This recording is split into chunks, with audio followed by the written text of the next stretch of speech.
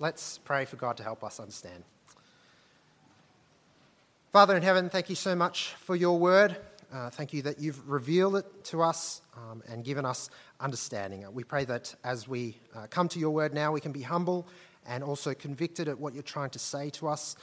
And we ask that we'll apply it in our lives. In Jesus' name I pray. Amen. Now, in the 1500s, Spain was a great superpower, especially on the seas. They conquered most of South America, and they went as far as the Philippines. They were the first to colonize North America. Now, the man who captained that ship that first discovered North America, his name was Christopher Columbus.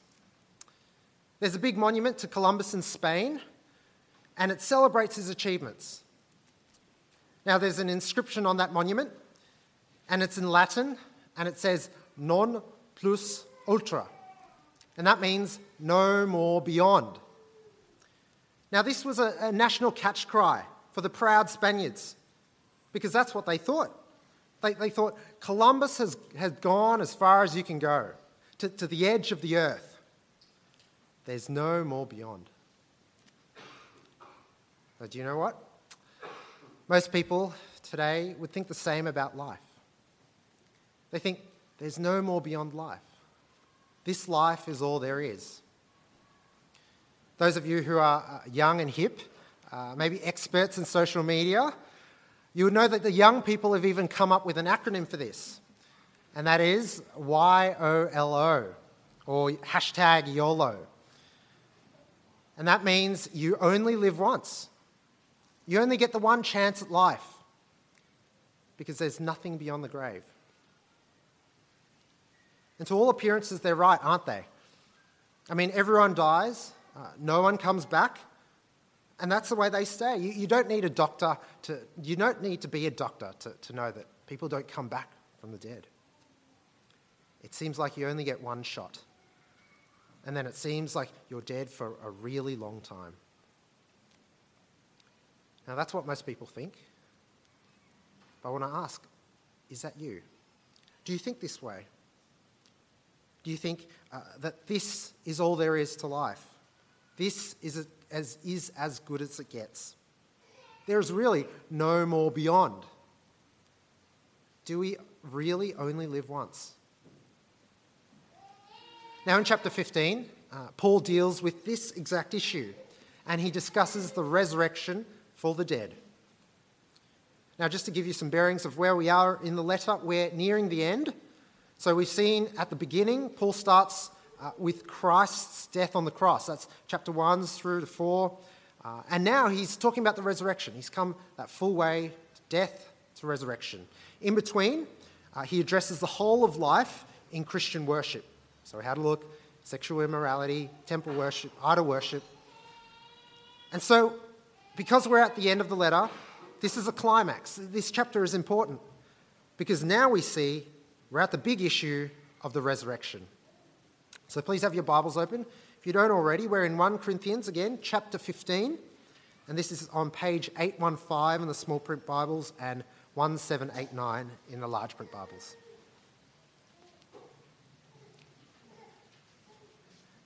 Now, Paul starts off this passage by reminding the Corinthian Christians that what they believe in is the gospel of Christ's resurrection. So Paul preached the gospel to them, and they received it. They listened and believed. Not only that, but they've taken their stand on this gospel. They're holding on to it, and they're living by it, trusting that it will save them, which Paul says it will. It will save them if they hold firm. Have a look at verse 1. Chapter 15, starting from verse 1. Now, brothers, I want to remind you of the gospel I preached to you, which you received and on which you have taken your stand. By this gospel you are saved, if you hold firmly to the word I preached to you. Otherwise, you have believed in vain. So after this, Paul goes on to state what the actual gospel is. And it is a message that Jesus died. A real death. The kind where you get buried in a tomb. And for us, that means 6 feet under the ground. Christ really physically resurrected, died. But this same Christ was raised on the third day in a real physical resurrection, the kind where the tomb was empty because his body wasn't there anymore, the kind where Christ actually appeared to people, met them in the flesh. He appeared to Peter, the 12 disciples, more than 500 people at the one time, even his own brother James, and finally, though in a slightly different way, Paul himself. Have a look at verse 3. For what I received, I passed on to you as of first importance, that Christ died for our sins according to the Scriptures, that he was buried, that he was raised on the third day according to the Scriptures, and that he appeared to Peter and then to the 12. After that, he appeared to more than 500 of the brothers at the same time, most of whom are still living, though some have fallen asleep. Then he appeared to James, then to all the apostles, and last of all, he appeared to me also as to one abnormally born. The gospel is that Christ died and was buried, that then he rose again and appeared to many different people.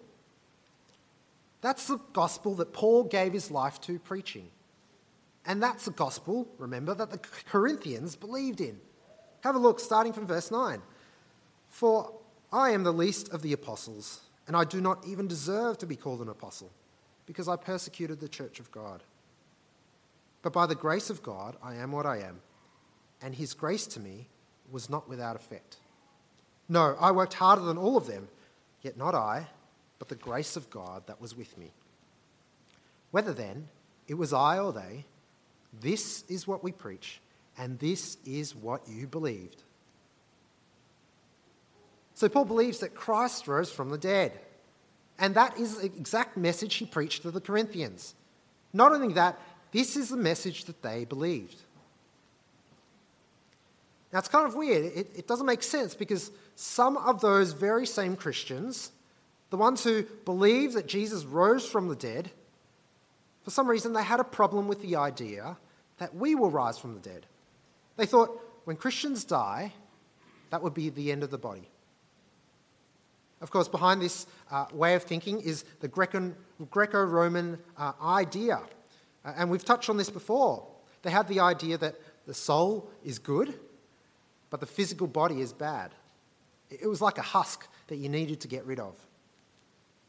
So they believed that when you died, only the soul remained. Our dirty, inferior bodies would stay dead and buried.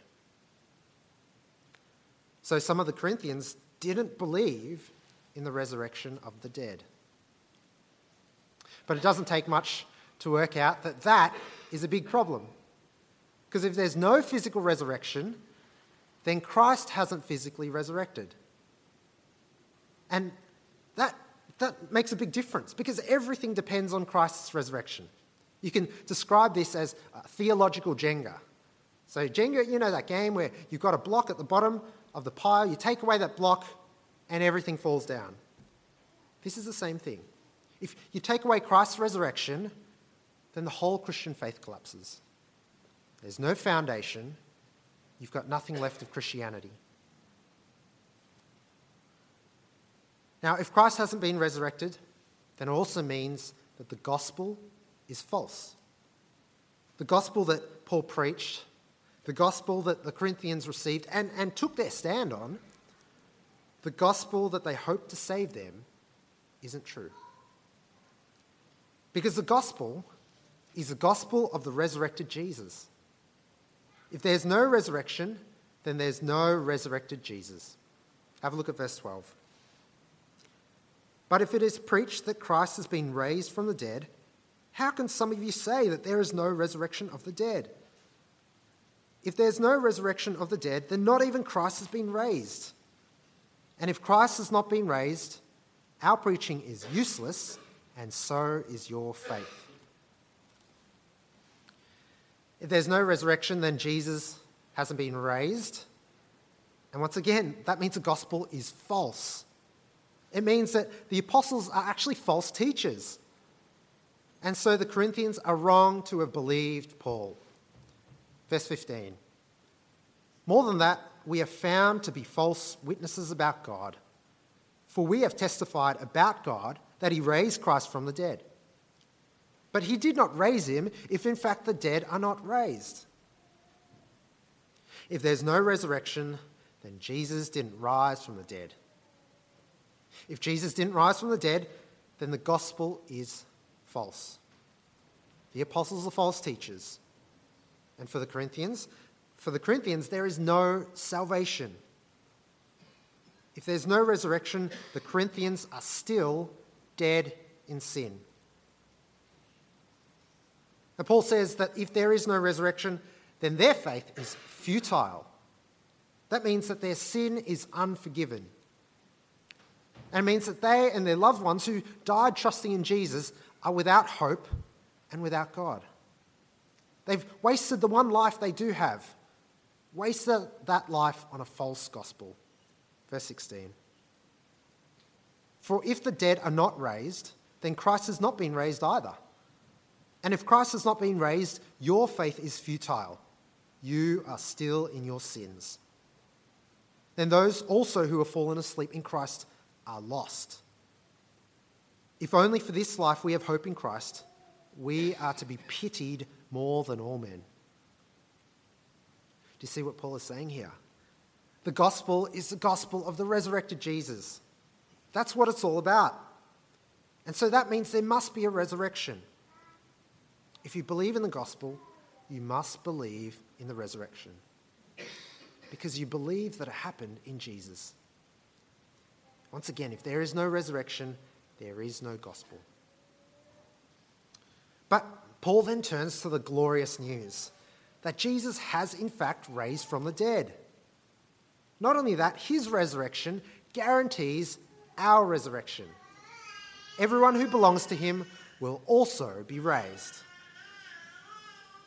Now, Paul calls Jesus the first fruits, and hopefully you understood from the kids' talk what that means. But in other words, imagine you live on a farm and your survival depends on a good harvest. So when the harvest season begins and you start seeing that first part of the harvest, the first fruits coming into your farm, how would you feel? I hope delighted, relieved and thankful, because you know that the rest will come. The first fruits is a sign of the great harvest that will follow. It is a guarantee. Now, this is the same with Christ. Paul says he has risen from the dead. The resurrection's begun in Jesus, and now the rest is guaranteed. All of Jesus' people will also rise. What an awesome promise that is. Paul then says that Jesus is a bit like Adam. So Adam had a massive impact on the people who came after him, because Adam brought death into the world. Now, Jesus also has a massive impact on those who come after him, but it's actually the opposite of Adam's. Christ brings life into the world. So when Jesus rose from the dead and burst out of that tomb, he overturned the curse on Adam. Because Christ resurrected, everyone who belongs to him will rise as well. Christ is a second Adam. He is the first fruits of the harvest of life, and his resurrection guarantees our resurrection. Verse 20. But Christ has indeed been raised from the dead, the first fruits of those who have fallen asleep. For since death came through a man, the resurrection of the dead comes also through a man. For as in Adam all die, so in Christ all will be made alive, but each in his own turn.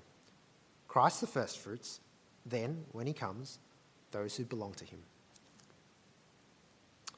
Now next, Paul refers to two psalms. He refers back to two psalms. The first is Psalm 110, and this is where God promises to defeat all the Messiah's enemies. Then he also quotes from Psalm 8, which says that God will put everything under the feet of the Son of Man. So we can understand now that the risen Jesus is the Messiah. The risen Jesus is the Son of Man. And so God will defeat his enemies. God will put everything under his feet. And you know what? The glory is that this includes death itself. Because Christ rose from the dead, he'll defeat all his enemies, including death. Even death will bow the knee to him. And Paul's also clear that God the Father won't be under Jesus, but everything else will be, including death. Have a look starting from verse 24. Then the end will come, when he hands over the kingdom to God the Father, after he has destroyed all dominion, authority, and power. For he must reign until he has put all his enemies under his feet. The last enemy to be destroyed is death, for he has put everything under his feet. Now, when it says that everything has been put under him, it is clear that this does not include God himself, who put everything under Christ. When he has done this, then the Son himself will be made subject to him, who put everything under him, so that God may be all in all. So will there be a physical resurrection? Paul is shouting, yes, Jesus is the Messiah. He is the Son of Man. God has promised that he'll defeat all his enemies, and that includes death. So that means our resurrection is sure. The gospel that Paul preached, the gospel that the Corinthians believe, is the gospel of the resurrected Jesus. We saw that. But then this resurrected Jesus is the first fruits. He is the new Adam. He is the Messiah. He is the Son of Man. He's a guarantee that there will be a resurrection from the dead for us. So the gospel the Corinthians believe isn't just a gospel about a resurrected Jesus, but it is the great news that they too will be resurrected.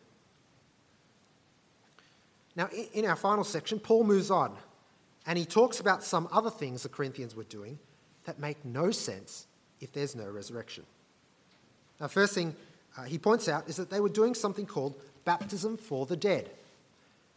Now, we don't know what exactly this is for sure. Scholars are still divided, but there are up to 40 different interpretations of it. Whatever it was, what Paul is trying to say is that it makes no sense for them to do it if there's no resurrection. Have a look at verse 29. Now, if there is no resurrection, what will those do who are baptized for the dead? If the dead are not raised at all, why are people being baptized for them?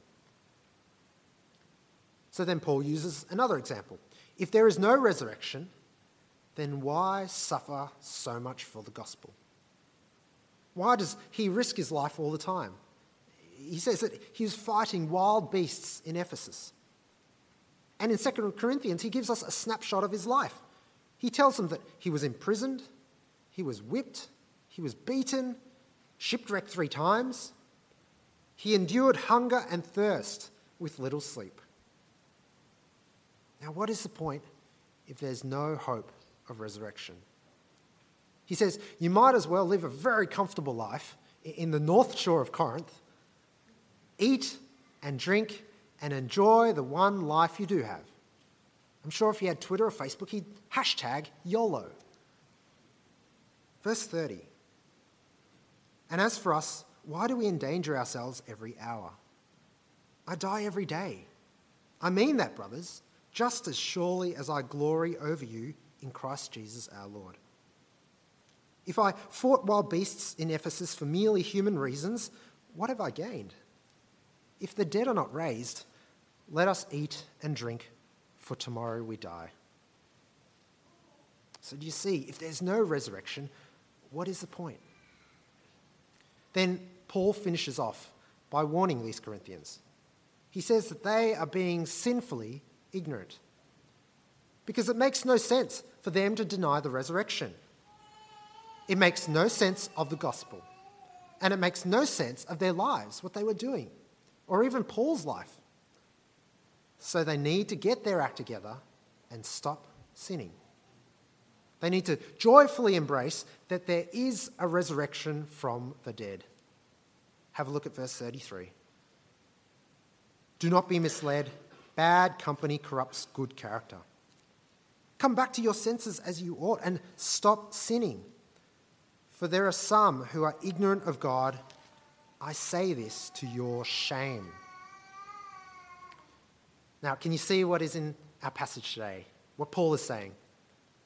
First, the gospel is the gospel of the resurrected Jesus.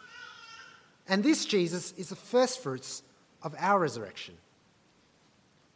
He's the new Adam who brings new life. He's the King and the Son of Man who will defeat death. And therefore, it's an absolute certainty. We too will be resurrected from the dead. Now, those Corinthians who said that there wasn't any resurrection of the dead, they couldn't have been more wrong. Those of us who rely on Jesus will definitely be resurrected to new and eternal life. Friends, do we believe that? Do we really actually believe it? Do you believe that this life is not all there is? You don't only live once. You live here now, but in Christ you will be raised to a better and eternal life. Now that's amazing, isn't it? It's extraordinary. It's mind-blowing, just thinking about it. Now let's think about a few implications of this new thinking. Are you struggling with pain? Do you have chronic illness, maybe physical or mental? My wife used to treat people with a condition called complex regional pain syndrome. A lot of her patients had it. Most of the time, they didn't know what caused this pain. Now, if you don't know what causes the pain, then how do you go about even treating it? So for them, some of them, their pain was with them 24/7. Their pain was inescapable. Friends, you're going to be resurrected, free from pain, free from suffering, forever. Are you anxious about the future? Do you worry what will happen to you? How you'll cope? Maybe when you get old and frail, what's going to happen? Friends, you're going to be resurrected. You have an eternal future that's nothing at all to worry about. It couldn't get any better. Are you sick and tired of the hardships of life? Tired of your sin? Tired of the people who hurt you? Tired of the struggle to make it through day by day? Now, a friend of mine who is a Christian, he struggles with same-sex attraction, and he battles every day. He tells me every wedding he goes to reminds him that he's pretty much resigned to a life of singleness. So all he longs for is a new creation when he won't have to struggle. And he reminds himself, focus on the resurrection. Friends, you're going to be resurrected. The day will soon come when all our struggles will be over and we'll see our Saviour Jesus face to face. We'll live in joy and peace forever. Most people are waiting to die, but not us, not Christians, because we're waiting to really live. And the good news is, it's not just all, but all who believe in Jesus. Have you lost a Christian friend or family member to death? You will get to see them again.